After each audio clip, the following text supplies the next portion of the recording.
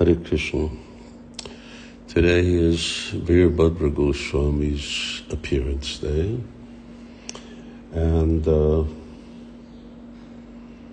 Veerbhadra Goswami is the son of Lord Nityananda from his mother Vasudha, and later on he became the disciple of Vasudha's sister Janava Devi.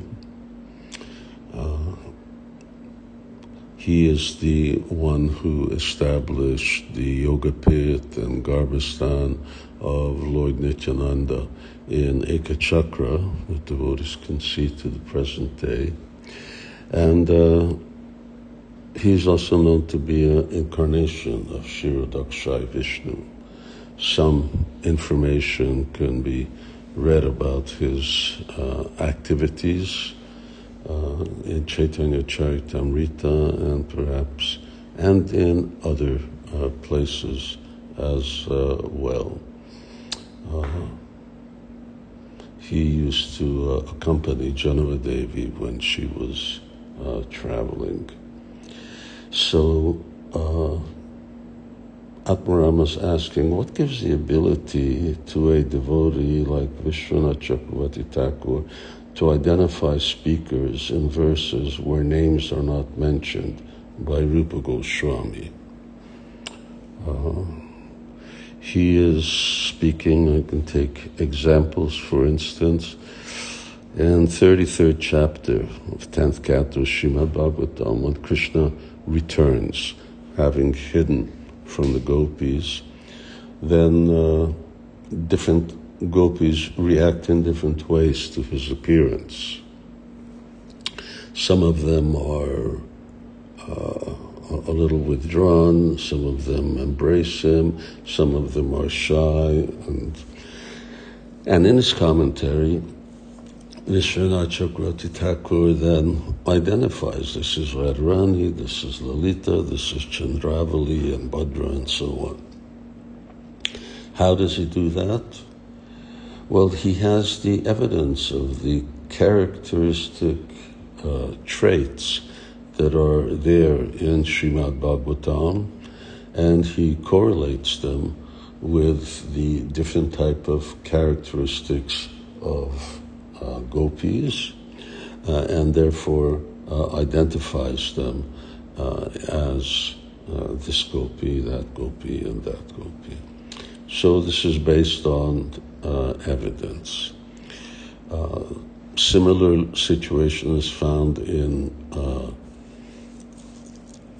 Ujjvala Nilamani, Bhakti Rasamrita Sindhu, that sometimes Rupa Goswami just says a gopi, and then Vishwanath or Jiva Goswami or Sanatana Goswami, not in Ujjvala Nilamani, because Sanatana Goswami doesn't comment on that, but they also say that this is such and such person speaking. In this second instance, I would say that we need to embrace the really extraordinary Krishna consciousness of these eternally liberated souls.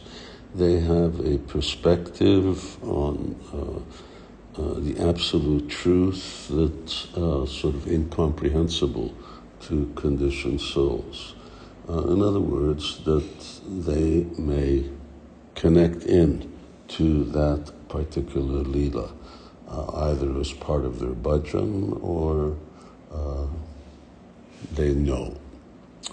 And the third way, and the reason why they can do that, is contextual. Contextual means that some of these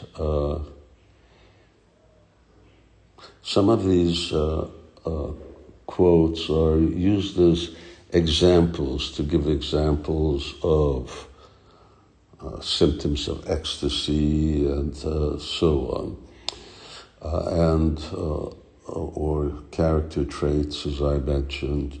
So they're just, a couple of sentences, a short paragraph. Now, but these come very often, some of these come from some Shastra, or Rupa Goswami's writings or someone else's writings, and if you go back to those books, then and you go back some verses, then you will see that the author himself has said such and such a person is speaking. But the context isn't there because that's not wasn't the important thing. It was the example itself that's important, something that exemplifies a certain point that the author is being made. So, how can he do it? Well, he can do it for three reasons. One is that by logic, reason, and Shastra, he can confirm and prove what type of person would say something like that. The second is by own Krishna conscious realization. And the third is by citing the exact context that passage is being written down. Hare Krishna.